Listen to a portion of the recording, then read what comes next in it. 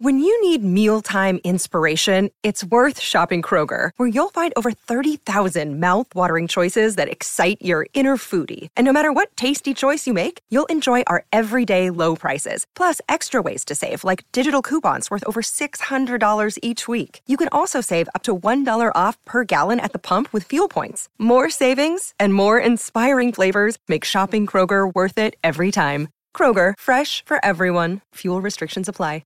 Another day is here, and you're ready for it. What to wear? Check. Breakfast, lunch, and dinner? Check. Planning for what's next and how to save for it? That's where Bank of America can help. For your financial to-dos, Bank of America has experts ready to help get you closer to your goals. Get started at one of our local financial centers or 24/7 in our mobile banking app. Find a location near you at bankofamerica.com/talktous. What would you like the power to do? Mobile banking requires downloading the app and is only available for select devices. Message and data rates may apply. Bank of America NA, member FDIC. It's time for today's Lucky Land horoscope with Victoria Cash. Life's gotten mundane, so shake up the daily routine and be adventurous with a trip to Lucky Land. You know what they say, your chance to win starts with a spin. So go to LuckyLandSlots.com to play over 100 social casino-style games for free for your chance to redeem some serious prizes. Get lucky today at LuckyLandSlots.com. Available to players in the U.S., excluding Washington and Michigan. No purchase necessary. VGW Group. Void where prohibited by law. 18+. Terms and conditions apply. Zero. It gets a bad rep. Like when people say they have zero interest in something. Well, if you're thinking of buying an electric car this year, you'll find this interesting, because at Nissan we see the power of zero. Introducing the Nissan Leaf Power of Zero offer. Buy a brand new 100% electric zero-emissions Nissan Leaf and get 1 year's free servicing, a free home charger, the lowest electric finance offer on the market, and great savings on running costs. Now that's the power of zero. Find out more at nissan.ie.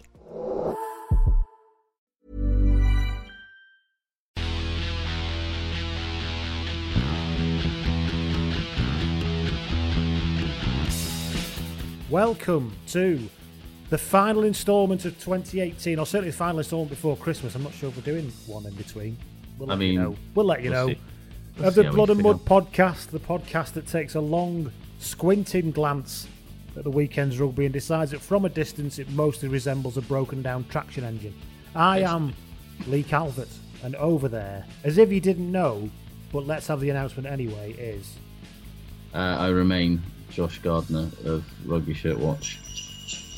I'm going to put a bit of festive shit into this. Yeah. Beautiful. Just 10 hours of sleigh bells on loop, by the way. You've got to love that, haven't you? Yeah, somebody's done that. How do you create that file? A lot of copy and pasting, I imagine, and looping. Yeah. An awful lot of looping. Yeah, so... Aren't you all feeling festive as fuck now? Are you? Did you have a festive weekend, Josh? What have you been up to? What did I do? Not a great deal, to be honest. I did a fair bit of work, and then I went to see some friends and had a pizza. So it was really festive. Sounds like you had fun, which is festive, I suppose. I mean, I did enjoy it. Probably better than if I'd have had specifically festive fun. Yeah. Well, I unleashed a monster on Twitter by posting a picture of my crisp sandwich on Friday night. Oh, you did, didn't you? Of all the things I've said over the years on here, it's my buttering technique that gets me the most shit. Oh, it was terrible. Your buttering technique. Oh yeah, I hold my hands up. It was so cold though. It was so cold in the kitchen. I thought I can't be doing with this. I just sliced it thinly and lobbed it on there. See, that's where you. Proper butter dish, microwave, 5 seconds. No, so I'm not having any of that workaround. You have to live with what you're given. Fair enough. But also, I like it when you haven't got it spread out completely. You get like a little buttery surprize every few bites. I know what you mean, actually. Yeah. Well, it's just a little bit too thick. But yeah, you don't want to overcook that. And then I got really overcook it. And then I got really wound up because in these days of big data, right, and people understanding everything. Why are shops always fucking running out of Diet Coke and there's shitloads of full fat Coke left? It's weird, isn't it? Why does this happen? They must be able to model the Diet Coke demand.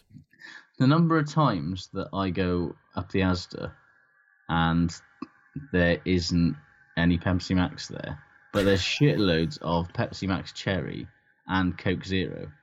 It's like, people...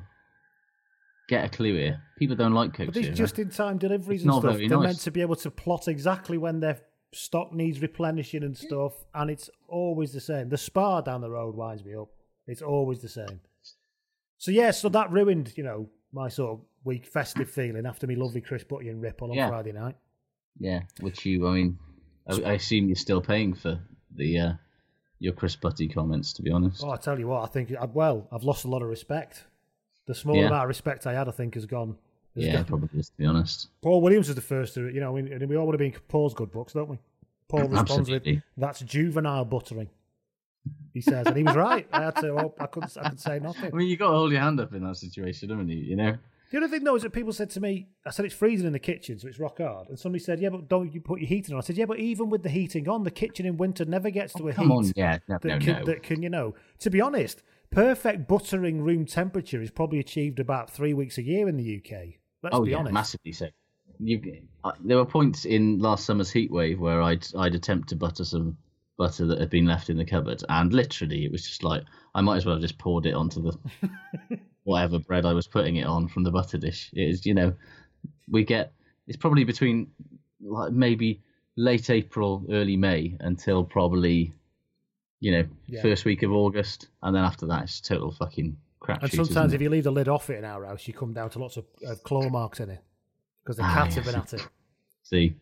Anyway, should we talk about something... Always in the cupboard. Should we talk about let's something... talk about butter for this entire podcast. I want to talk about butter storage use, animal thievery of butter all the way through. Do you know in America and places like that, they have a weird thing that... because obviously butter spoils if you leave it out in very hot countries. Yes. And they have a weird thing where the butter is sort of stored in a bath of water. It's bizarre. I saw one on an American home show once, and it was like, what the fuck is that? And they also have this whipped butter thing in America I couldn't understand when I went there. So what do you mean? What do you mean it's whipped? Well, they do they don't have slightly. They don't have salted butter. Oh, here we go. It's just it's basically like I don't even know how to explain it to you. Well, let's not try, because even yes. I'm realising how fucking ridiculous this conversation is. It's called a butterbell. Google it, everyone, and you will. Your minds will be blown. Right. Anyway, let's talk about, shall we? You can get in touch with this podcast. Is this a rugby podcast? With your butter-related, chat. I thought I was doing my sort of butter and cream podcast. This is not a Patreon episode where we can go off and talk for whatever we want. Oh, it's really Nobody's asked. We haven't had a Patreon Q&A. But anyway, if you want to get in touch with us, at Blood and Mud, that's me. It is liambloodandmud.com. Yes. And what about you, Josh? At Josh Gardner, at Rugby Shit Watch, and at Butterlover1, obviously. Don't search that hashtag. I get a feeling that won't be great. Yeah. That's not a safe word. Get all Marlon Brando-ish. We're on Acast, as you know. We're on iTunes. We're anywhere. Just put us into Google. You'll find us somewhere. We're also on Patreon, and I'd like to just first shout out and make an apology because we've had a few people who've made some VIP, Aled Brew VIP Lounge pledges in the past month. Come or on so. In. And I'd forgotten to mention it. Velvet rope. Yes, we've lifted the velvet rope and invited in Jesse Murray, Hugh Davis, and Dan Nascimento. If you pronounced that last one correctly, then I reckon I have. Dan, get in touch. I reckon that was a good stab by me. That worth every penny on your part, then, Dan. So, a special thank you to you guys, and a special thank you, to be honest, to everybody who joins the VIP club. Because to be honest, you do it for no other reason than the fact that you think they were worth a little bit more of your money. So, thank you very, very much. I feel so validated. Yeah, and of course, thank you again to everybody who gives whatever amount of their hard-earned they choose to spare us. We honestly had no idea how the Patreon was going to go when we set it up, and I don't know about you, Josh, but I remain flabbergasted. Massively so. This is so thank you so much. Yeah, I don't want to do us down, but I'm genuinely amazed anyone pays for this. Yeah, but you also get to pay for the extra stuff. And last week we did have another rugby history instalment where we talked about Ireland, which again I thought was fascinating. Yes. I know people have said they enjoyed it. So, if you fancy a bit of rugby history, you can always throw a few quid at patreon.com/bloodandmud. I won't talk any more about that. Let's move on to... We start, as we always begin, with the players spotted. Graham Gulvin, long-time listener, patron, top man all round, gets in touch and says, I've just seen Hugo Whoop Whoop Harlequins standing... Hugo Whoop Whoop Harlequins even. Standing at... I want to call him Hugo from now on. Then. Yeah, Hugo Monia. I like it. Standing outside Ted Baker, of course, Absolutely. In Terminal 5 at London Heathrow. He was wearing full winter regalia despite, which is surprising since it was absolutely boiling indoors. My dad's one of them though, weirdly. My dad has a lot of layers on all the time, which is odd because he's from Northumberland. Yeah. So I'd expect him to wear a vest permanently and only a vest. Maybe Hugo's just got poor circulation. Maybe Hugo has. Or maybe Hugo just says, this is the look I'm going for today and I'm suffering with it. Yeah, or maybe he's got to be very cold at the other end, i.e. stand on a side of a rugby pitch, and he's just gone, well, fuck it, I'm not taking 2 lots of clothes. Well, when I went to Chicago, I noticed that the forecast was like 28 degrees when I was there, so I thought, I'm only going to need a T-shirt and shorts, I'll be fine. Then, of course, I forgot how cold it was on planes. Yeah. So I had to think, I need to buy something now. And I was in Heathrow Airport. I had to go to Paul's. The only thing I could get, I wanted a sweatshirt. The only thing I could get was a Paul Smith one. And I was like, I don't really want to buy this because it's 90 quid, but I don't want to be freezing for 8 hours on the fucking plane either. Because those blankets are no good. I need about 5 of them. Oh, they're a load of shit, yeah. Anyway, so that was a player spotted. Before we get stuck into the meat and two veg of this podcast, shall we have decide who we're going to sit down next to at the clubhouse in this festive week? Yes, it's a special clubhouse this week. Sort of, but let's see. So, do you want to go first? Shall I go first? You ask me. You give me my. I'll crack on. First. Okay, so your first option is Felix Navidad. Now he's a forces veteran, the father of 6, obviously. Hence, yes. Yes. He's never managed to make an advent calendar last for more than 4 days. I respect this. Yeah. Yeah. He plays blindside flanker when he can be bothered, but generally just comes into the clubhouse to get away from his kids. And bizarrely, he also does MDMA in the toilets and then comes out and dances by himself in the middle of the dance floor to Together in Electric Dreams at 8:30 p.m. on a Saturday evening. I have got so much time for this guy. I cannot. Him. I do love. We should do that. We should pretend this is like a Christmas do, and we can pick the roles. You know, you can be obviously on cocaine, and I will be only comes out once a week. You know. Yeah. First time out since the baby. Yeah, it did. Yeah. So I do like him. Yeah. Yeah, and your second option is the Santa Claus. You've done much better than me with this. But go on, yeah. So-called not because he spreads festive cheer and goodwill amongst the clubhouse, but because he's got a horrible habit of giving absolute gifts to the opposition, usually in the shape of moronic no-look missed 2 out of the 12 channel. Stubbornly refuses to acknowledge his mistakes afterwards, and his catchphrase is, nah, it was on. I like him as well. Yeah. This is. Oh yeah, I love it because I like that optimism. I think it's got to be. Was it Felix Navidad? Because I'd be up there dancing with him. So that's absolutely yeah. Together in Electric Dreams is a classic. It is an absolute classic. We used to cover that in the band when we had a covers band. Works very well, surprisingly, on guitar even without keyboard. Get a good chug going on it.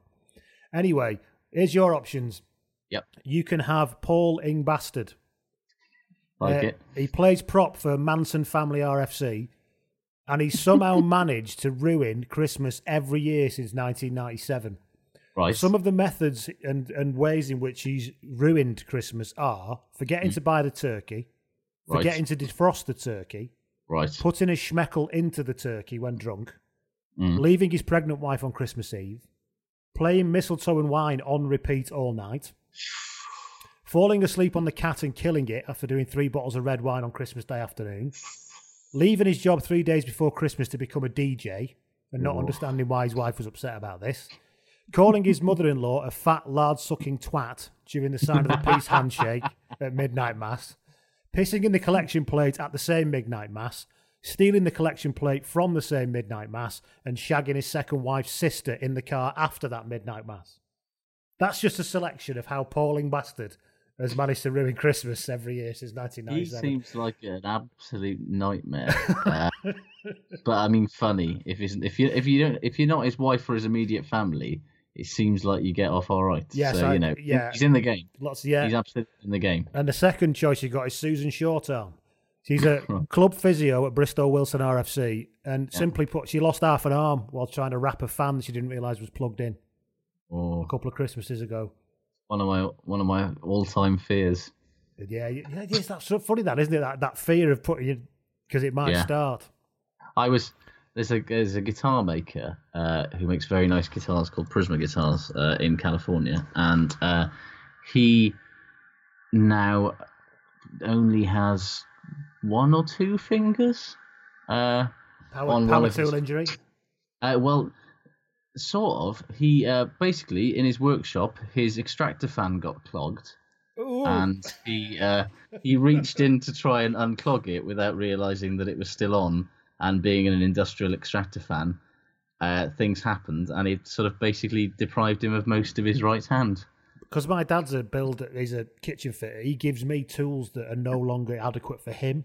Classic, but they're perfect for me because I use them once every 2 years. Yeah. He's given me a DeWalt chop saw, circular saw thing. And I've used it loads of times. It's perfectly fine. But you can see in your mind these intrusive thoughts of them going straight through your massively fingers. so. It's horrendous, isn't it? So you're going to sit next to? It's got to be the first bloke, isn't it? It's got to be Paul. He'd be so awful. He'd be entertaining. He'll have some stories to tell because he'll somehow make it that this is good for him. All of these stories because he's that kind of guy. Do you know what I mean? If it's not happening to you, it's funny. Yeah, yes, it is funny. Yes. Right then, let's move on with the news. Scott Johnson is off to Australia. A few people have pointed this out on Twitter and the shit good, but I'll pick it up in the news. Yeah, raise your hand if you forgot that Scott Johnson was employed by the SRU. My hand couldn't be higher. You can't see it, listeners. I'd forgotten. Genuinely I thought it was a mistake when somebody said it. I was like, what on earth are you talking about? What? But however, you can't argue with his results. If he's been the director of rugby for the past 6 years, and it's his job to put structures in place. Yeah, you have to say that outcome-wise, he's doing all right, isn't he? It's gone rather well, hasn't it? I know he's never been, he's questionable as a coach, perhaps. Well, that's the thing. He's not a good coach, but he's clearly not a thick man, and clearly not he hasn't got a bad rugby brain on him. And basically, he was a disastrous interim head coach after they sacked Andy Robinson. And then they just moved him upstairs when Vern came in. And ever since then, he's been working behind the scenes to sort of do the academy and this kind of the pathway. That they have now, and you can't. People are like, why does fucking Australian Rugby Australia want him? Yada yada. Look what he's done. But I think a lot of people are seeing it as well. He's going to come in to sort out the international team right now, which obviously he's not going to do, is he? No, that's not his job. His job. Checkers, Checker would tell him to fuck off if he tried. I think people don't trust Scott Johnson because he looks a little bit too much like Nico McBrain from Iron Maiden. He absolutely does. There's too much of that going on.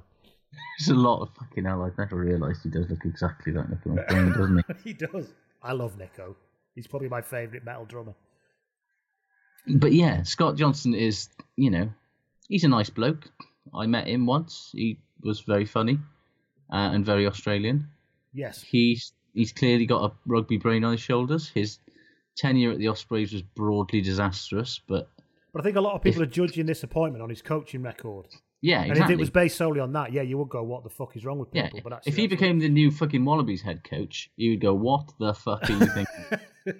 But are you unhinged? Yes. But, to bring him in as a man upstairs when he's overseen, 6 years of probably the biggest success that the Scottish national team has enjoyed in my lifetime. And even if it's not, you could argue that it's not absolute success. Relatively, the growth curve has been and not just in an isolated way. It's like the development pathway is, looks incredibly strong.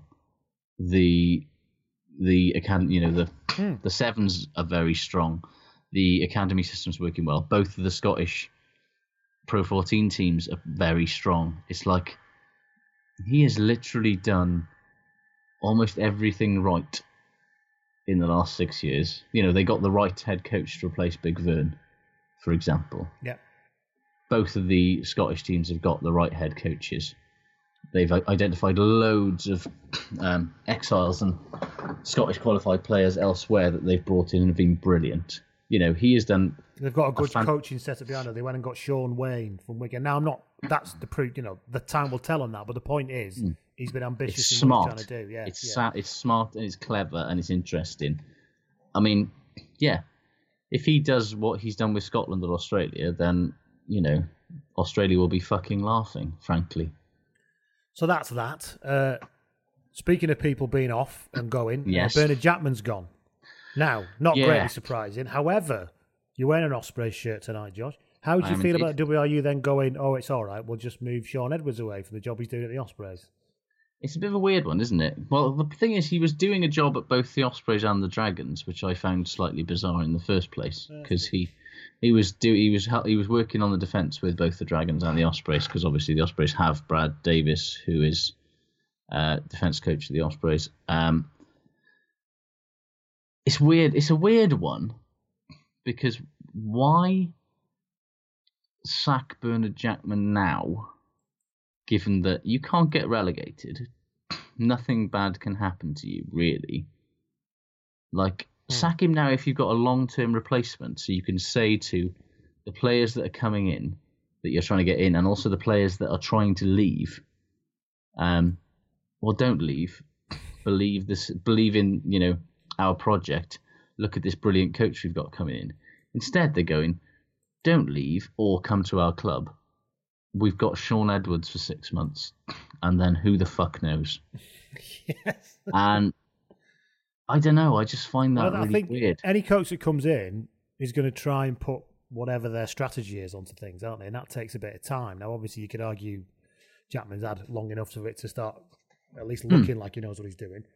Yeah, I don't. But Edwards comes in, does something for 6 months, and somebody else comes in. It's the start of another strategy, isn't it? Yeah, it's almost like a desperate sort of roll of the dice to add a bit of respectability to the Dragons in the hope of convincing the likes of Hallam Amos and Tyler Morgan not to leave in the summer. Yeah, I suppose. Yeah, I didn't think of it that way. Yeah, there is that. And also to try and get some more players in. And maybe if you can pick up a few more wins than you would have done, I mean, you'll never know, but if you just win a few more, everyone's a bit more cheerful going into the break, aren't they, and stuff like that. Yeah, I find it a very odd move at a very odd time. But I mean, you can't say that Jackman hasn't had it coming. No, indeed. Yeah, he's won what? They won 6 games in 18 months. It's not fucking good enough. And as we said, we talked about this, didn't we? Was it last week or the week before? We said you look at the team list from start to finish, it shouldn't be that bad. Well, it's a very similar sort of thing to Leicester. You look at that Leicester team, and regardless of how many panic buys and bad decisions have been made in the recruitment, there's no way Leicester should be as bad as they are. Yeah, you could argue that they're a top 5, top 4 team. Well, and you look at that Dragons. I looked at that Dragons team at the start of the season, and I thought that the Ospreys were comfortably going to be the worst Welsh region because I thought they had the weakest squad. Yeah. I don't think that anymore. But on paper, that Dragons team should be pretty fucking decent. Interesting to find out who a club like Dragons will attract as a head coach. It depends. Because on the face of it, Jackman was a good appointment, wasn't he? Decent experience in different countries. Perfect. He should have been. But he had a bit of a red flag over him, which is that things went incredibly badly for him at Grenoble at the end. Yeah. But because he was a little bit tainted, that's why the Dragons got him. Like, the Dragons are not going to get a fucking up and coming, exciting young coach to come to them unless there's baggage or there's something to taint it, And so, you can't imagine anybody decent from the Southern Hemisphere unless the WRU breaks the fucking bank and drives a fucking dump truck of money up to their house. But yeah, it's an interesting one, isn't it? I'm genuine unless they give it to there's the thing that they fucking should do, and they should have done now, to be brutally honest. Mark Jones has done brilliant things with RGC up in North Wales. Oh, that's my next question about it. What's the pathway for Welsh coaches? There has to be some pathway to push them through, doesn't it? If the WRU is going to go to the bother of owning the Dragons, then they should at least make the Dragons as a development region on the field. They should be a fucking development region off the field as well for the coaching pathway. And, a bright young coach like fucking Mark Jones should be straight in there and should be given people are saying, "Oh, bring Mike Ruddock back." Don't fucking bring Mike Ruddock back. Like, got massive respect to him and all of that stuff, and he did a great job at the Dragons first time around. But I wonder if John Thomas will fancy it. I'm not saying whether it'd be a good appointment or not. I'm just interested in where he sees his career going. Well, yeah, you look at sort of these players that retired a couple of years ago that are starting to sort of percolate around the coaching world. You got Dwayne Peel, who I don't know was or is at Ulster. He definitely was at Ulster. I think he might have lost his job when everybody else did at the end of last season. You got John Thomas, obviously, at Bristol. You got Mark Jones. To be honest with you, they had Sean Holly until he went off and coached the Waratahs defence. There were options out there. Not Sean Holly. The other Your one. old mate. Yes, whose name is literally Steve Tandy. He's literally vanished from my mind. Then I feel bad for him. He caused me. You blocked him out. Caused me so much grief and annoyance that my brain just decided to pretend he didn't exist. So it'd be interesting to see what they do long term. Edwards, he's tried to do this sort of doing two jobs at once thing a couple of times over the last couple of years. It's never gone particularly brilliantly. Especially given he's literally going to be in the job for 3 weeks. Yeah, because then you're back with Wales, won't he? And then he's going to fuck off for the Six Nations and go, see you later. See you later. We will see. We will see. Last bit of news, which is slightly more odd, is that, well, you can tell us this one. Yes. Dominic Day and George Cruis are setting up their own CBD oil company, which seems ill-advised, if I'm brutally honest. Which is cannabis oil, right? Yes, cannabis oil. So I get it. CBD oil is now totally legal.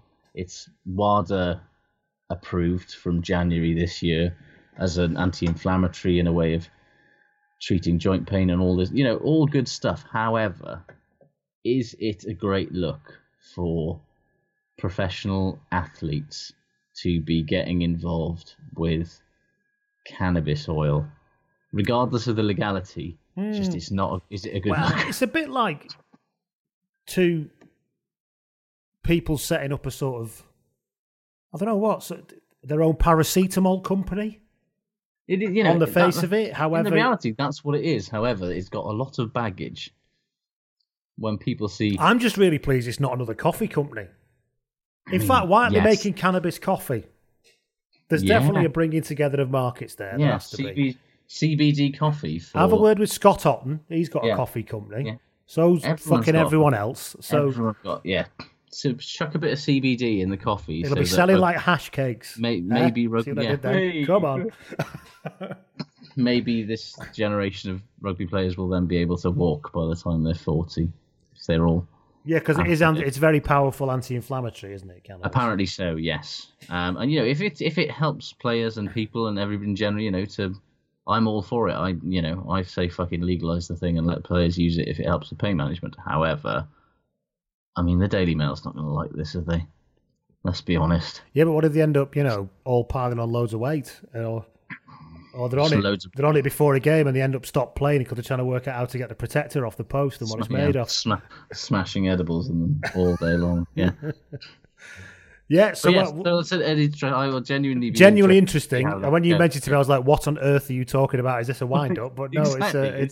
It sounds like it should be a wind up, and that in many ways will be the biggest issue for them, I think. Shall we try and get things a little bit more, end of term party? Feeling? Oh, have you got it? I've got my party on. I've missed that.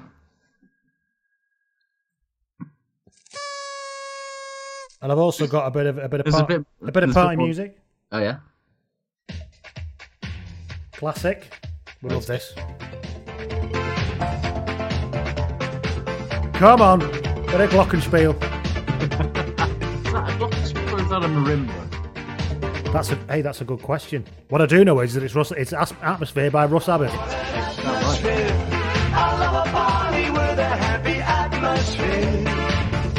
This was in the fucking charts. I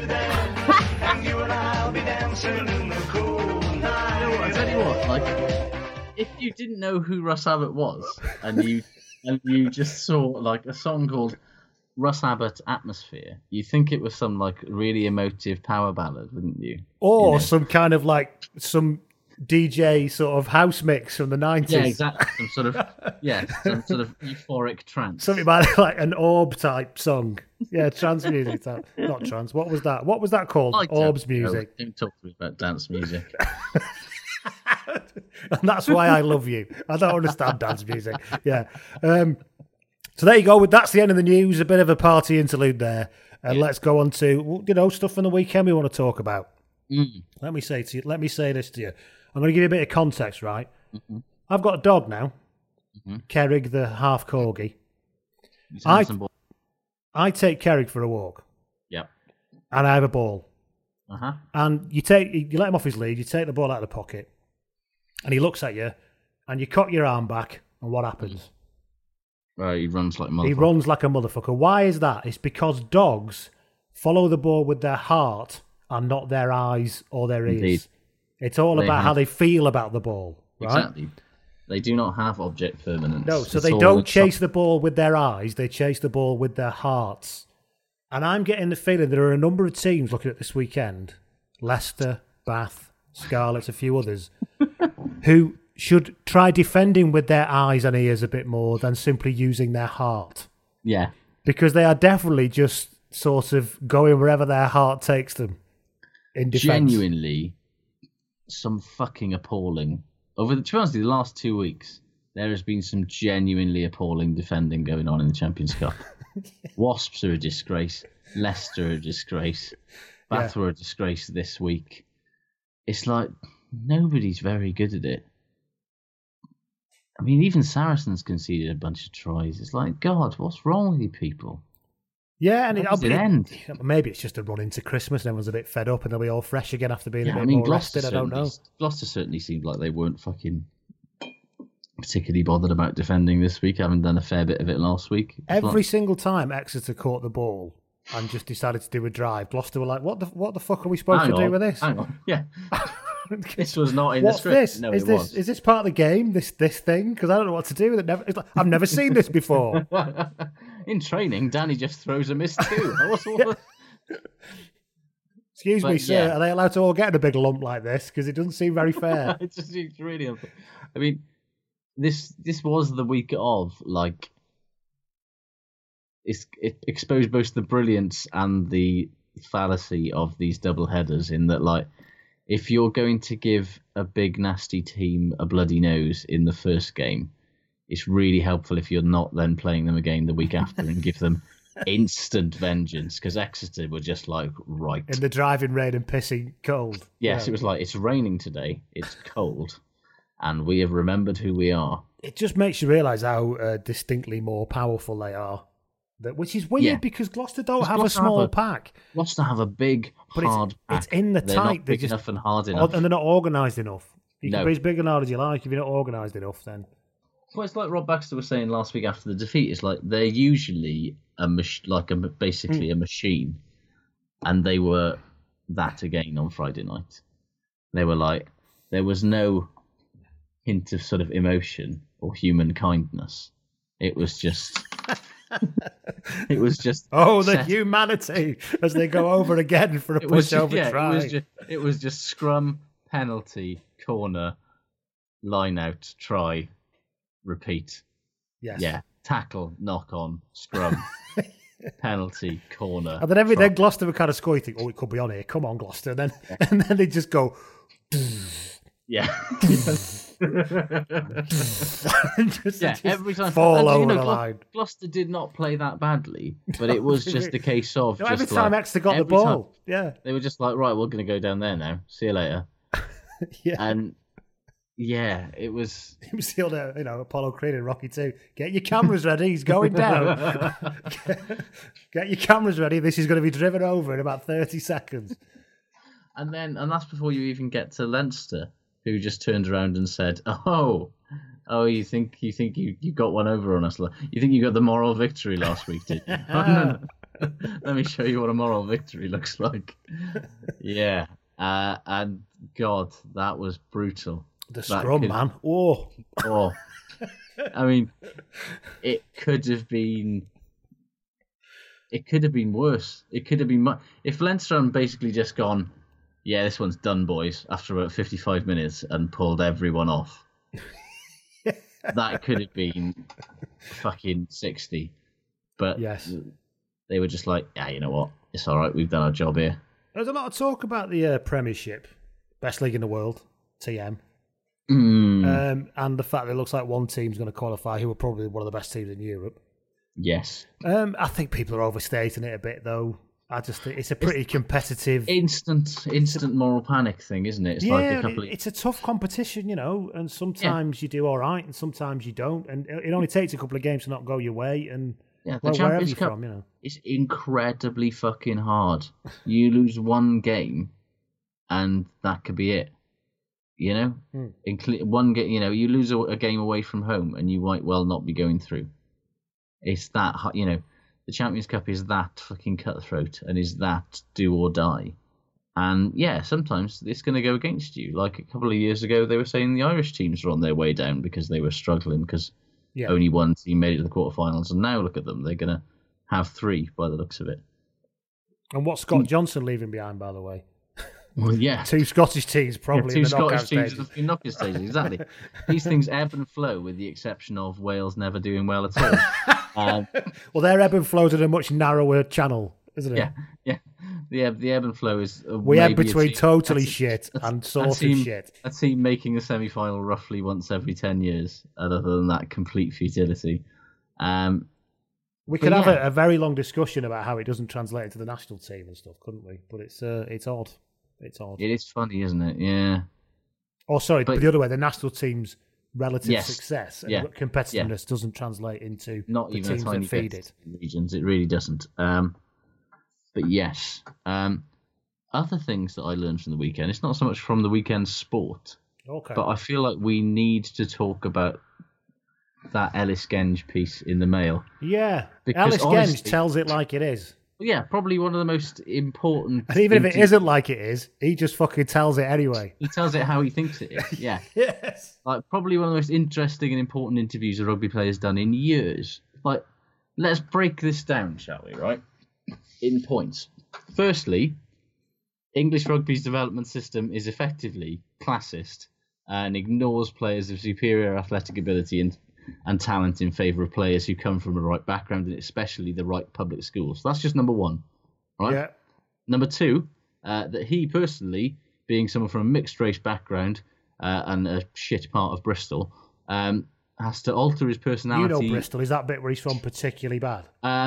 Noel is a bit of a shithole, yeah. Well, bits of, like Noel West, where I think he's from, is a bit of a shithole. Right.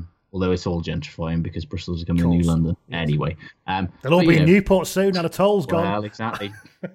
But he has to literally alter his personality, his demeanour, and even his fashion sense around rugby types, because if he acts the way that he would any sort of young mixed-race man from fucking Noel would act, he'll be judged for it. 3, he thinks Leicester is, aside from the rugby, a bit of a shithole. That did make me laugh. I've got no real affinity with this place, but I like the club. Good. Yeah. It's shit. Yeah. 4, that at 23, he's basically living with chronic pain and permanent physical disability as a result of injuries he suffered playing the game, and is very aware that his career might end at any moment. 5, he prefers to run at faces, not spaces, which is one of the best things that anyone has ever said in an interview. And 6, that bit when he said, "Yeah, what, you think by telling us we're playing shit, we don't fucking know that already?" Yeah.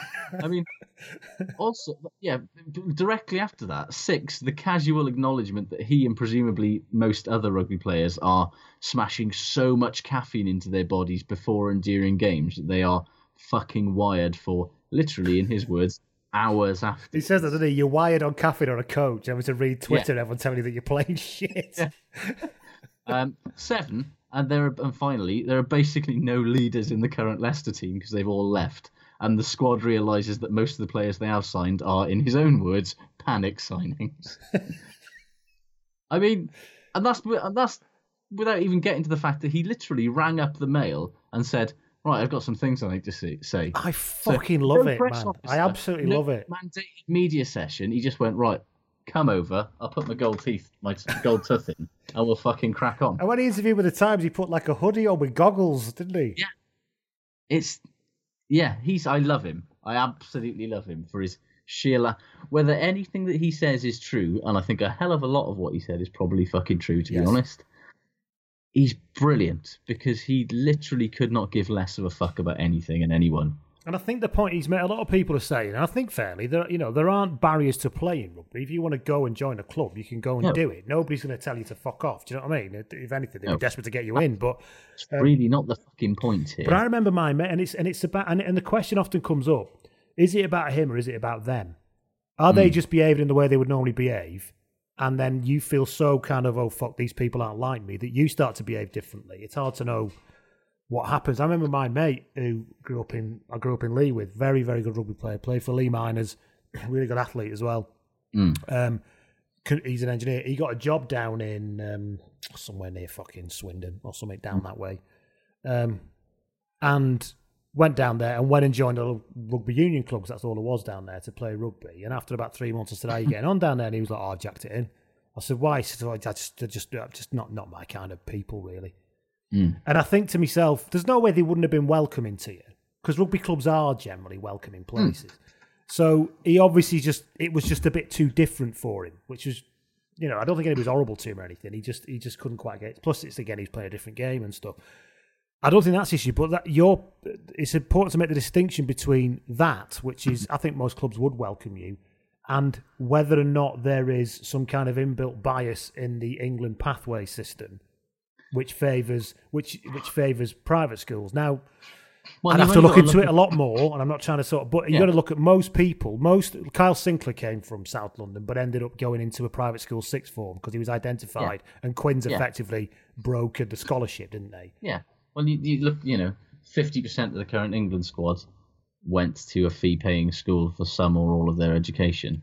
Yeah, and the ones that didn't were Ben Teo and Brad Shields, who the ones didn't that go to school in this country. But... Yeah, the ones that didn't, they were like, well, Sam Underhill didn't go to a fee-paying school. And it's like, yeah, but he went to a nice boys' grammar school and then went to Hartpury College. It's like, yes, they might not be fee-paying schools, but going to a nice grammar school is still a bit different to going to... I'd love to know how many of the current England squad went to a comp. Mike Brown did, I think. Yeah. Which is kind of... Which probably explains why he's just so fuck you sort of thing. Yeah, I'm going to push through this. I might find Mike Brown annoying, but it's like he has something a bit different about him because he comes from a different... and I'm pretty sure Chris Ashton probably went to a comp as well. Oh, he did. Yeah, he usually did. Yeah. These things, it's... You can go, well, where does it matter where they went to school? And it doesn't matter. But it's like no, we're not judging them for that. I'm not saying exactly. that. But it doesn't matter. But it's like... It doesn't change the fact that it is. Nobody says anything. Rugby's not that inclusive. It is a game in England and parts of England played by that strata and where it's developed. And the thing is, that is what it is. If you listen to the Rugby History podcast, if anybody's listened to them, there's a very good reason. We've talked about this at great length there about why that happened and all that kind of stuff. Brown's fucking school days. And the thing is, I'm not saying it just... England are going to miss a trick if they don't. And I think the RFU are trying.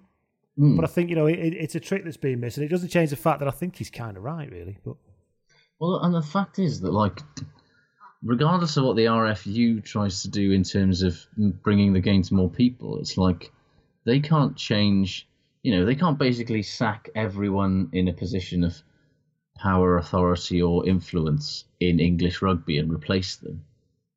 And it's also thing, even if you did find somebody in a comp, they're going to get pushed through a private school to get into the setup. Yeah. That's just, or they're going to go to a nice, like you said, a grammar school or something, because that's the way the pathway works. Yeah, and it's like that whole fucking thing is. And you actually can't get in without going through that pathway because you're competing against people who go to private schools who can dedicate as much time as they want to sport. Yeah. And don't have a national curriculum and don't have all the other shit they have to deal with. Yeah. And haven't had to sell their school field and stuff like that. Yeah, they've got a field to play on, for example. Yeah, and they've got facilities and they've got coaching and they've probably got a gym in their school where they can fucking work out all day instead of having to fucking go in a shitty porter cabin round the back that's got a couple of own barbells in it. It's... There's that one school in Kent or Essex, isn't there? That who came through that one? It's the former Lions scrum half who became the head of games there. And he basically said, we're a rugby school now. We don't do anything else. We're a rugby school. That's what we do. And they ended up like beating some of the local private schools and stuff because they basically said that's what you have to do. If you want to develop a pathway of rugby like that, it has to be the only thing you do. You can't tinker around with it and have football and stuff. And simply that's, who's going to do that when everyone wants to play football? Well, that's the thing. And you look like someone like Itoje, for example. It's like, Itoje is, London prep school, London boarding school, and then Harrow. For all of, as much as Itoje is a fucking breath of fresh air in a lot of ways in the England setup, it's like his actual pathway to it could not be more fucking England rugby, Oh God, yeah. It's and a lot, and it's Ellis Genge's obviously fucking overstating for effect when he says he knows scaffolders that are quicker than Johnny May. Well, maybe he does, but Liam Williams was a fucking roofer or a scaffolder, and he'd totally fallen through the fucking cracks until somebody accidentally noticed that he was fucking hot piss. And how many, and that's in Wales, where that whole fucking, one of the weirdest things that I've ever found when I moved to England from Wales was how fucking different rugby culture is here, and how the majority of people that I worked with and spent time with and knew had, them met through who were just ordinary fucking working to lower middle class people, had no interest in rugby because it was a game played by fucking posh people. I don't think there's anything wrong with the fact that culture is different in England, because it just Absolutely is not. It is the way it is. is. We're not, anybody listening might think I'm not getting like that. It's just, I think it's just recognising that is the way it is. It's not probably, he's exaggerating a bit, but there's a lot of truth in what Ellis Genge is saying. And me as an English person, from, it's recognising that it's going to be a, glass ceiling is the wrong word, but some kind of glass ceiling of sorts with this kind of stuff. And you're going to miss out on athletes that are not good enough. They're not of the right build to play, say, football, but they're great athletes who might be perfect. Big lads.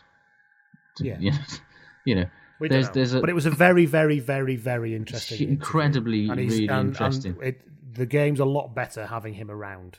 Absolutely, on the field as well. He really is. Yeah, he's an absolute beast. He's great. But it's definitely a case that, more players need to talk like this. Yeah, and to be honest, I think it's not going to happen. It's because he is a one-off, and I think that increasingly, like with lots of other professional sports and professional pursuits, the PR is going to take over, and there's going to be a lot of that stuff. It's great that we're probably still existing in a time in rugby where this kind of stuff is okay. It is all right. No, but very interesting, and we all enjoyed it. What else have I got from the weekend? Nigel Owens, right? I love Nigel because he even makes people ignoring him sound like part of his plan. I know. But he puts people together and had to go over fighting. Said, right, shake hands. You don't want to shake hands? That's fine. That's okay as well. Sort of thing. And but that was like the ultimate fucking, what should have happened there? Nigel giving another lecture to a pair of adults is tedious at the best of times. But 81st minute, right? All he had to say there was, look, boys, this game's nearly over. Let's calm down. Let's calm down and get to full time, all right? Yeah. No. Instead, it's very embarrassing. It's not needed in the game. I won't let you... Fuck off. The thing that's ruining the game is he remains a great ref, right? Yeah, he just needs to turn it back down to about 8. That's all. But the bit where he tries to make them shake hands like they were 5, and absolutely credit to them both, they just went, nah. And then for that, in that split second, you realise that his lectures have zero impact on the people on the field. They are purely playing for the cameras. Yeah. The people on the field, it completely washes over them because they've heard Nigel fucking telling people off like they're children. Remember that one when he pulled the entire 30 players in? Yeah. And he pulled them on, and he said, What did he say? I'm not going to make a big deal out of this, but this has to stop. It's like you've just pulled every single player in. Yeah, and then of course it headlines everywhere. Nigel Owens proves again why he's the best ref in the world. No, that's not why.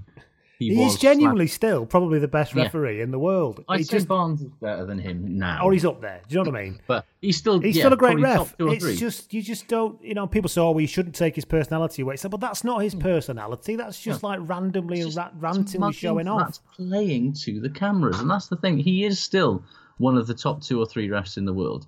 He is still brilliant. But that's not why. The reason him telling people off. Yes. Like they're 5 is not why he's the best ref in the world. He's the best ref in the world because he referees the game with a degree of sympathy and empathy, and allows the game to flow. Yeah. Or ignores loads of shit he shouldn't. Depends who you ask. Well, yeah, all that too. Yeah. What else we got for the weekend? Toulouse are back. Oh, isn't it great? Did you know what it is actually? Isn't it like when they beat Leinster? Like a few weeks ago, I was like, yeah, all right. They look like they've they were in the Challenge Cup the year before. They look like they've righted the ship a little bit.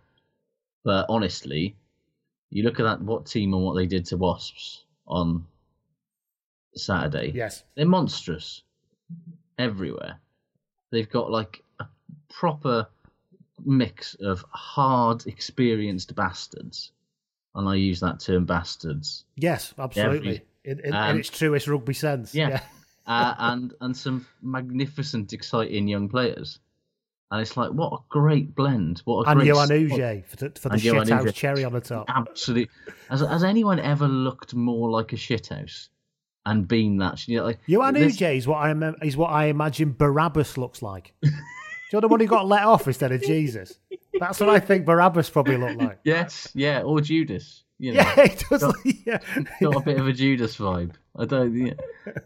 But I was watching him play on Saturday and being an absolute prick at every given opportunity, as he seems incapable of not being. And I was just thinking, is there a sort of a version of nominative determinism, but with just looking like a shithouse?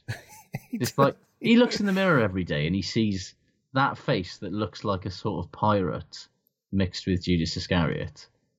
And if you went to a casting and nobody knew who he was, he'd just go, you're the roguish bad guy, I think. Yeah. If he was in WWE, he'd be a heel permanently, wouldn't he? He couldn't. He's a heel in rugby, and rugby's not supposed to a sport to have heels. Yeah. But he is basically. Does he wake up every morning and go, well, I suppose he basically wants to be, the epitome of fair play and decency, but then, everybody just expects him to be a massive prick. And then eventually he's just like, well, I shall live up to my role and start stamping on people's faces and he's box office though, isn't he? I can't. He's a complete arsehole, but I can't. He's compelling. Got a weird love of him. He's compelling. And as they say, if you don't have villains, you can't have heroes, can you? Exactly. So. And yeah, there's something about him that I just genuinely. He's an arsehole, but Dupont was magnificent. The scrum half. Oh God, he was good. Kano was a. Did you hear what Kano said to Nigel? Yes. Was it even? What did he say? Even Superman gets it wrong sometimes. That was amazing. Delightful. Well, that was another reason why I enjoyed that game so much, I think. Because they were just ignoring him and then they were kind of gently ribbing him. Yeah, there were numerous examples of players basically just going, yeah, fuck off, Nige, without actually saying, yeah, fuck off, Nige, which is glorious. Yes. So, yeah, and was it, who's that outside centre for... Oh God, what is his name? Begins with a G. Yes, it does. G. Oh, fuck. Jitoon, yes. Look, how fucking good is he? Very, very good, yes. Yeah. How the fuck is Matthew Bastareaud starting ahead of him for the French team? Yeah, well, how many times do you need to ask that question before you just become... How is he starting against anybody? How's he starting? Full stop, yeah. Yeah. Yeah, wonderful game though. Yeah, but it's also actually good to see, them. It feels right. Well, it's just nice to see a team that isn't Toulon. Good again, isn't it? Yeah. And everyone wants Toulouse to be strong. It's like everyone wants an international rugby. Everyone wants South Africa to be strong. Everyone wants Toulouse to be strong. Rugby is a better place. European rugby is better when a team that's won it 6 times is good again. And and Colby the Ninja. Oh God, he's good. Ninja. I mean, what's his face? Tamak as well, the young 12. He is son of Emil, isn't he? He must be. He is the son of Emil, yeah. He looks fucking decent. And that's the thing, they've got this really good blend of old bastards and young, really exciting. But they're probably bastards as well. Well, yeah, they'll learn to become bastards. Don't get me wrong. But at the moment, they're just really exciting. And you just look at that and just go, yeah, this is a team that's got a really good blend. I'm not sure if it's like a Leinster beating blend. And it's also it's their kind of first breakthrough is the wrong word, but the season when they're actually pulling it together, isn't it? Yeah, so they're either second or top of the top 14. What I will say is that Toulouse versus Leinster game looks like it's going to be an absolute banger. That is appointment viewing. That is going to be, especially given that Toulouse won the first game, it's like rocking up at the RDS or at the Aviva Stadium or wherever they play it. That's going to be... It's either going to be an absolute fucking arm wrestle, vicious shithousery bun fight, or it's just going to be a bit like that Wasps game was, where everyone's scoring tries forever and everybody goes home happy. So, yeah, I'm absolutely... When is that game? That's going to be like January, isn't it? Can't remember. Probably something like that. But yeah, it's going to be great. Yes. So, anything else on the weekend?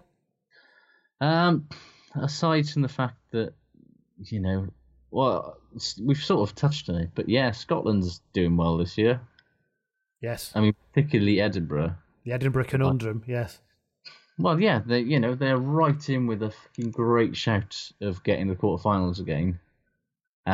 Glasgow have got a bit of an uphill struggle, but they could still comfortably make the, two quarterfinalists from two teams is a fucking incredibly good return, and it just emphasises once again what fucking rude health Scottish rugby's in. Zero. It gets a bad rep. Like when people say they have zero interest in something. Well, if you're thinking of buying an electric car this year, you'll find this interesting, because at Nissan we see the power of zero. Introducing the Nissan Leaf Power of Zero offer. Buy a brand new 100% electric zero-emissions Nissan Leaf and get 1 year's free servicing, a free home charger, the lowest electric finance offer on the market, and great savings on running costs. Now that's the power of zero. Find out more at nissan.ie.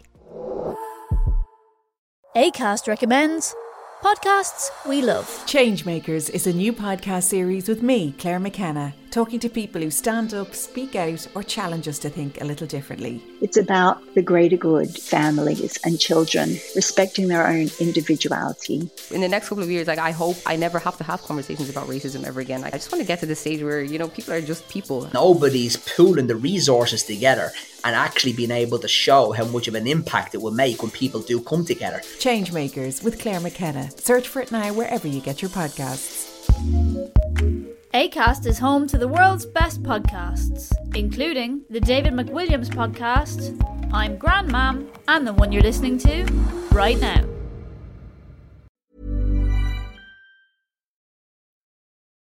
Right then, shall we move on to the good and the shit? The shit and the good, yeah. Yes, there are two kinds of people. There are two kinds of anything. It is a measure for everything in life. Never mind TripAdvisor reviews. Never mind star ratings. Never mind any of that. Never mind anything qualitative. They're all bought anyway. This can't be bought. Actually, I'm sure one day if anybody tries, we'll find out.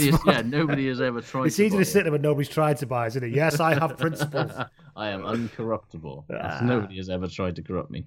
So shit good ratings. Ratings indeed. Shit for me is Dan Cole.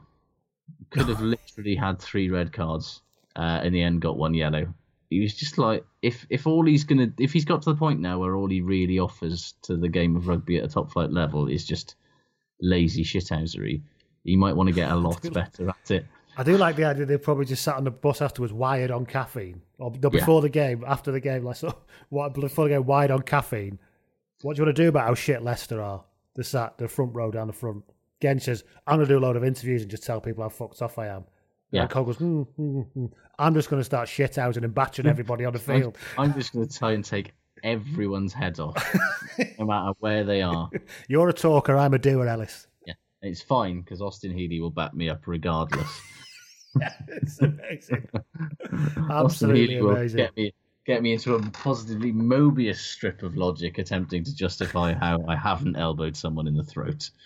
I've got shit as Gloucester, right? Because they're quite, to use your word, demonstrably probably the third best team in the Premiership this year. Yep.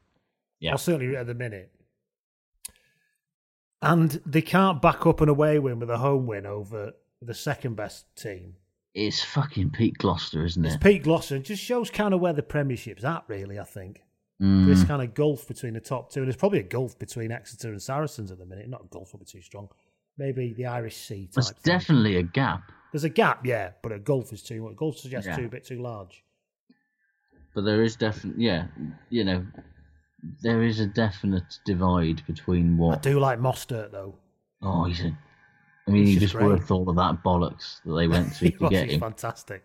Which the SAI were kicking off about Eben Etzebeth going to Toulon now. Again, man allowed to fucking negotiate his contract when it's up, when his contract has run out. Just fucking... Oh, anyway. What have we got that's shit on Twitter? Patricia gets in touch. Patricia V, hello. She says, shit was Rory Cocotte clawing at Chris Clote's eyes. That was fucking horrible. Yes. What a bastard. There was a lot of shithousing in this game generally, honestly, wasn't there? That fucking Ulster cast game. Hey, before we move on, Patricia also says, Happy Christmas, Pod Kings. Who are they? Did you know who you were tweeting, Patricia? But if you meant us, thank you very, very much. I mean, absolutely. I will take Pod King, because no one's ever going to call me a Pod King again. Link to that. Or a king of anything, to be honest. Link to that. Ken, Paddy Spanish man, got in touch. He said, shit. He said he's not sure what she shit are. Some of the reffing decisions in Castra versus Munster. Mm-hmm. I love I love how you Frenchified Munster. Yeah, there. Castra versus Munster. Castra and Munster. Munster. Munster. And he said, and then he says some of Munster's Twitter reaction to it. There's been a lot of talk about this in my timeline about how Munster have reacted very badly to this. The only thing I've seen is, the Three Red Kings account. Yes. And he can be a bit salty. Tom, I think his name is. I had a bit of a ding-dong with him about Ronan O'Gara, but to be honest, it's always fine. I'm a fairly robust debater. I don't mind that. He was just he makes the point very clearly that, what I read, he makes the point very clear that we didn't deserve to win that game. We left loads of points on the field, and that's ridiculous. But also, there was absolutely loads of shithousing that wasn't clamped down on by Barnes. And if that's not going to be clamped down on, then that's worrying. And I can't see why that's such a bad thing to say, but I've not seen the rest of the response. You may have a different view. I think people have got annoyed at the very sort of notion that Munster fans are complaining about shithousery when well, there is that, yeah. When Munster basically have built that brand on a fairly fucking solid level of shithousery. And so, yeah, I get it, but it's a little bit... I mean, it's some of that shit that was going on in that game was foul.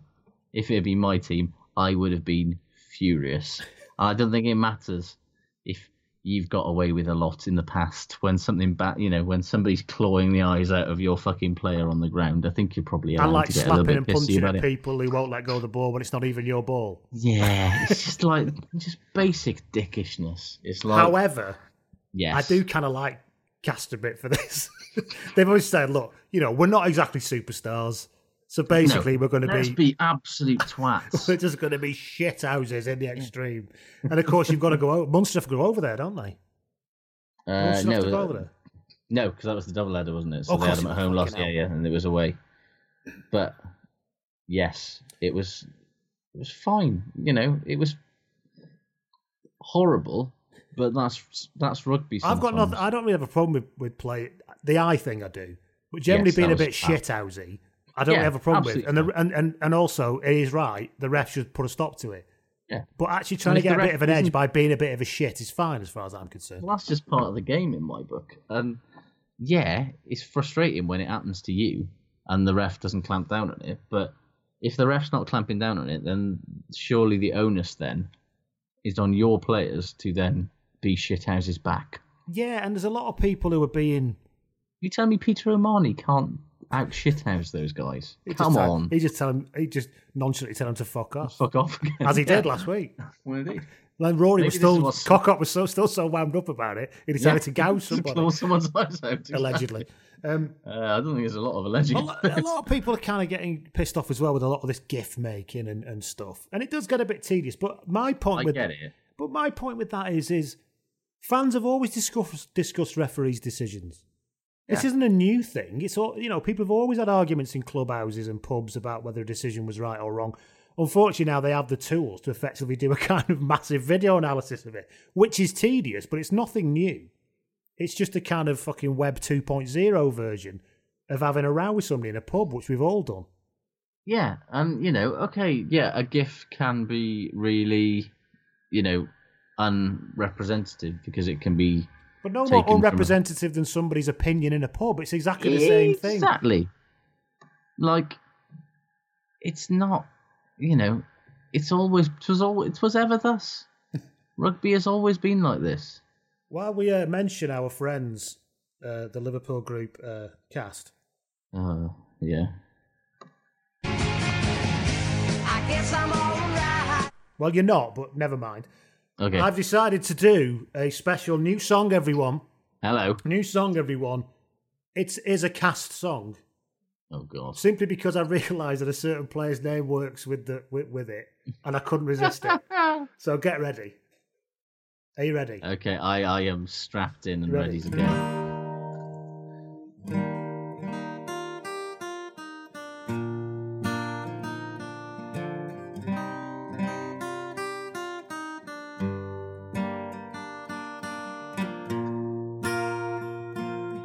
If you've moved from SA to Italy, flexible nationality, you're held in haze.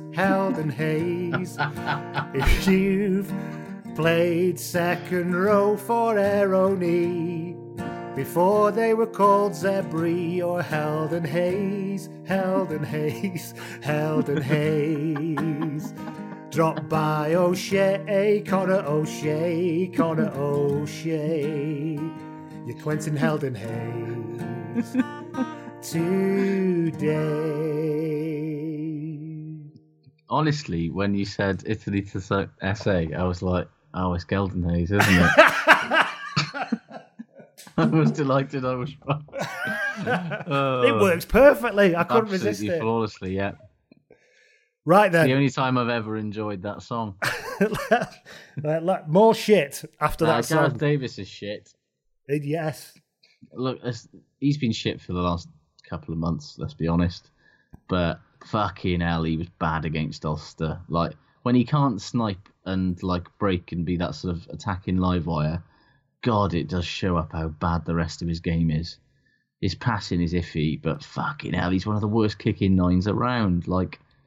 I just don't he doesn't work in the winter. No.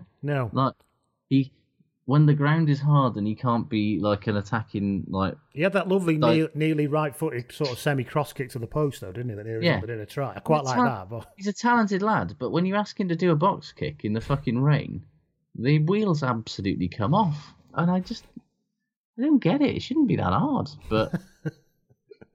Yeah, he's definitely the best brainless scrum half going.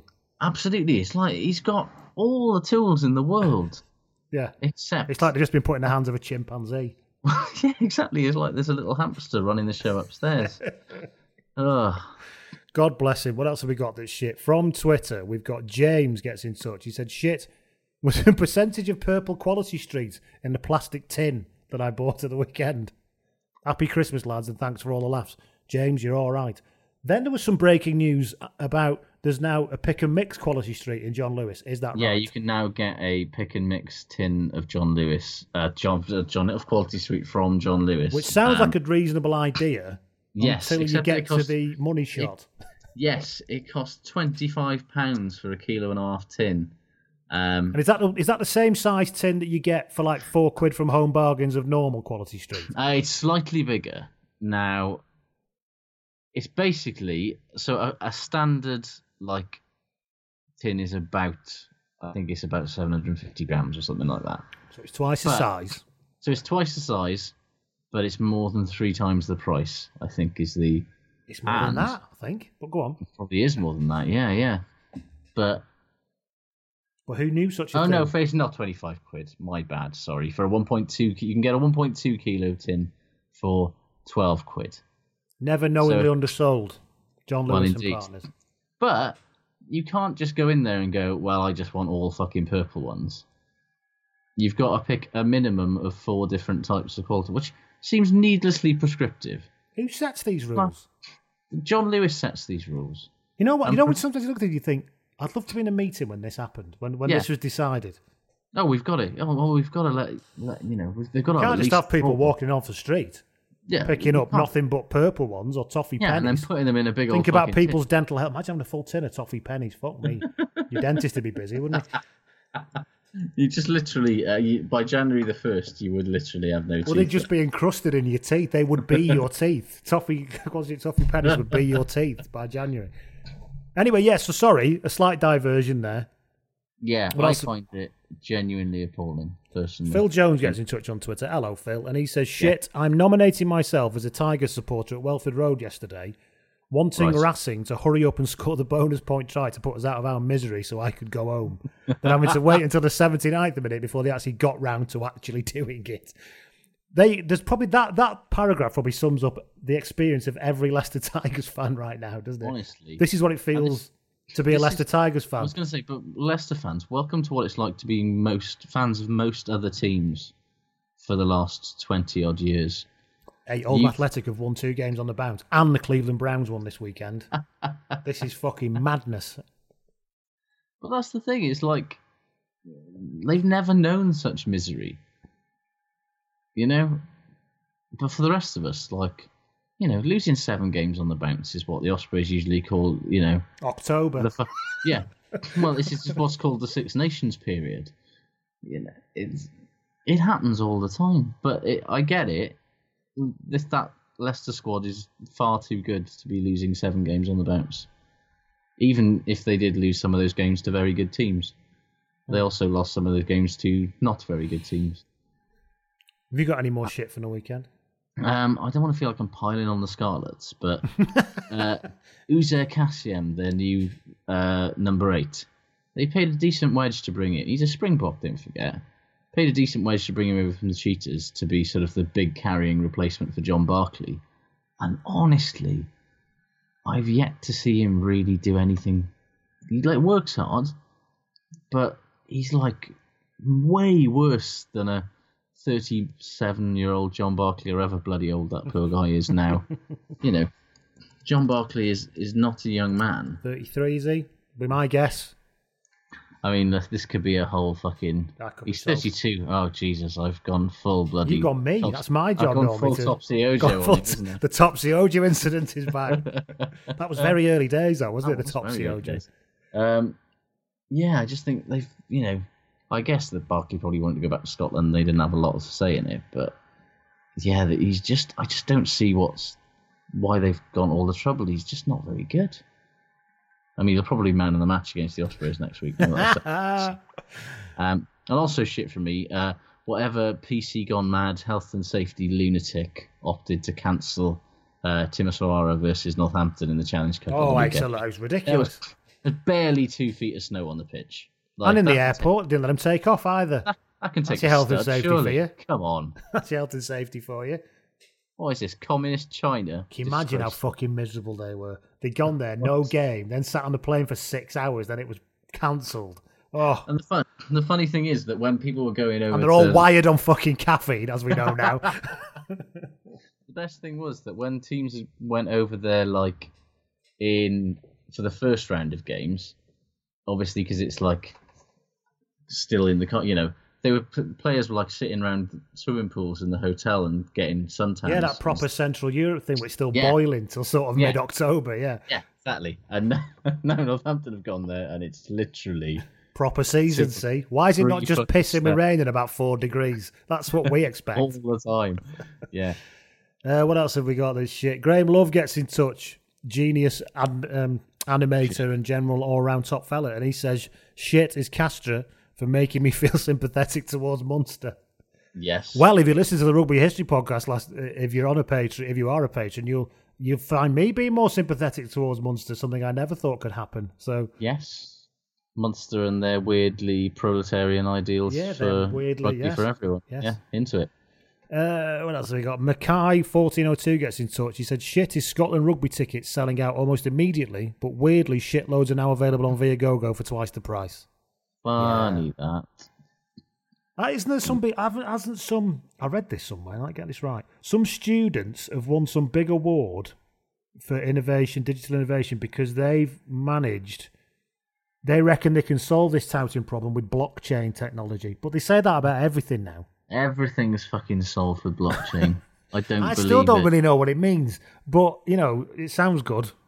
I still don't know what Bitcoin is. I've read what Bitcoin is probably about 8 times, and my brain will not understand it. And I'm not a stupid person. Quite a bright person, in fact. Basically, I think it can be summed up as pretend money that is melting the polar ice caps at an absolutely astonishing rate. But is it like some kind of code that goes and creates a code which then becomes a kind of coin? Is that the simplest way to put it? Yeah, and basically incredibly complex sort of code. You need a load of processing power to mine it, isn't it? You have to mine them, don't you? Yeah, to basically create the incredibly complicated thing. But it's all just fucking make believe. That's all money. I knew an old fella, an old communist. Who used to be a miner. He used to talk to me in the pub, and he used to say, "Money means nothing." He was a Geordie. Money means nothing, man. It's just a means of exchange. He would say. And he'd go, that's right, mate. He'd say, if I put a big pile of fucking fivers on that fucking bowling green now, the grass wouldn't get cut, okay? But if I paid a man with money to do it, the grass would get cut. I was like, yeah, I'm still following you. Still not sure what your point is, but keep going. But I suppose that's all money, isn't it? Getting too deep now. Yeah, it is. I mean, we are a little bit, through the looking glass here. But you are technically right. But I think Bitcoin just is silly. All cryptocurrency is silly. Yeah, it's silly. That's the end of it. Let's just go back to a barter economy. Let's draw a line under it. Let's go back to a barter economy. Yes. Like top trumps. All money should be top trumps, basically. I completely agree. I'm fine with that. Right, let's move on to good.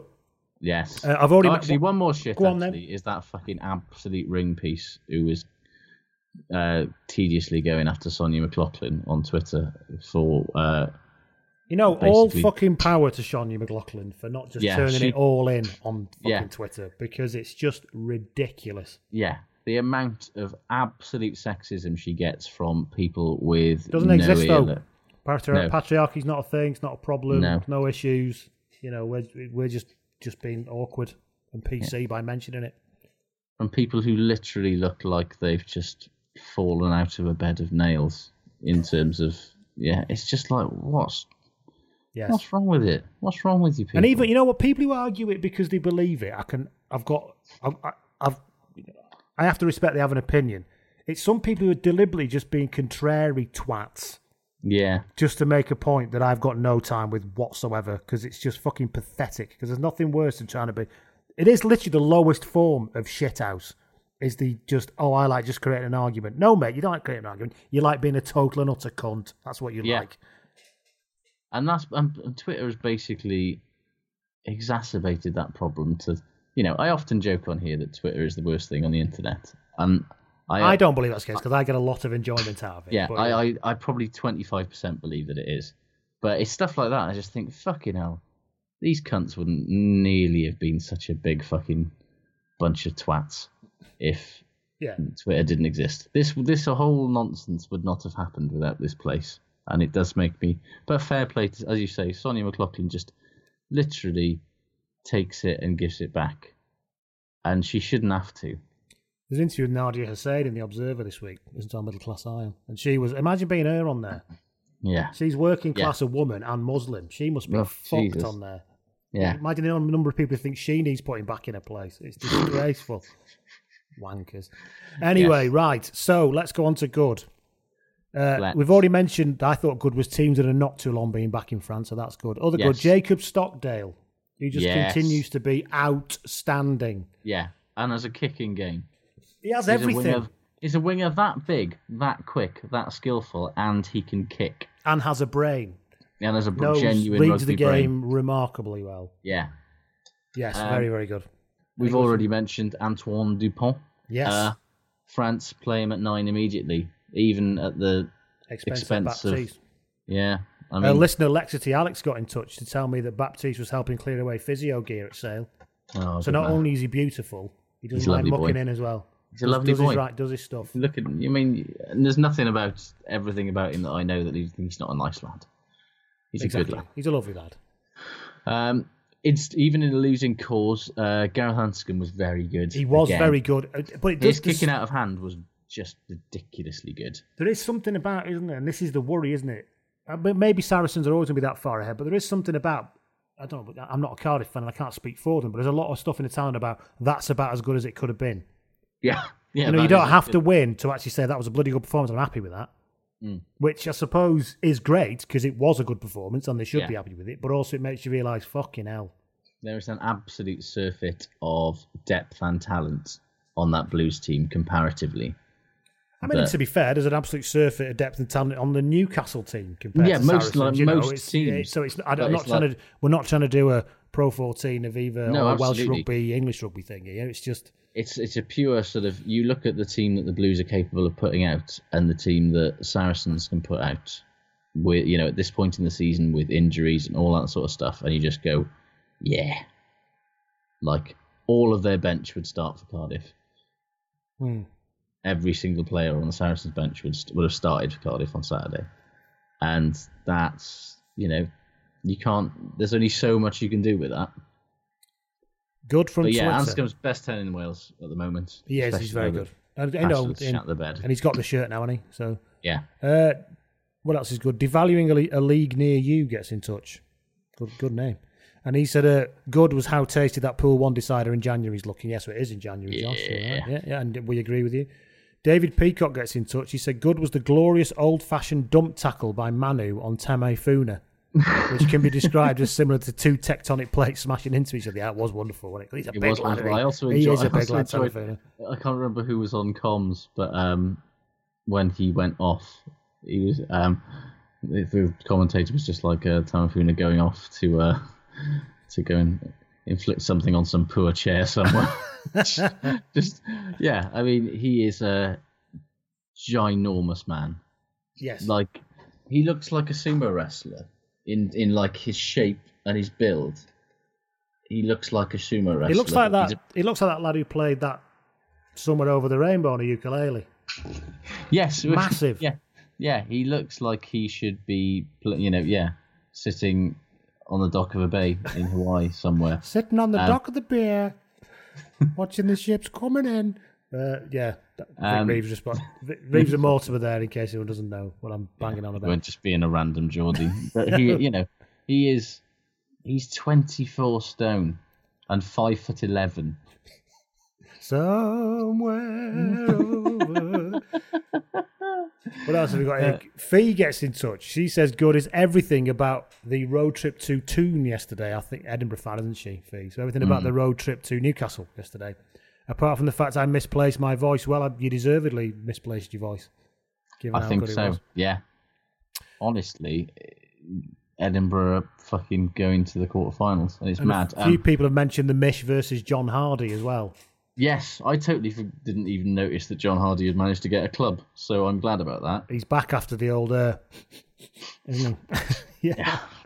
And he's the really bad injuries. Yeah. And he's and then at the end of the video, there's loads of people share this. There's a video of the two of them like slapping each other's shoulders and having a good chat with each other after knocking, tearing ribbons off each other Indeed. Which is great. Duan van der Merwe, the Edinburgh player, somehow still flying under the radar, but he is like very, very good. He's young, he's hungry, he's a bit of a freak of an athlete. He scores tries for fun, and he's got an enjoyable name. What more do you want? What more do you want?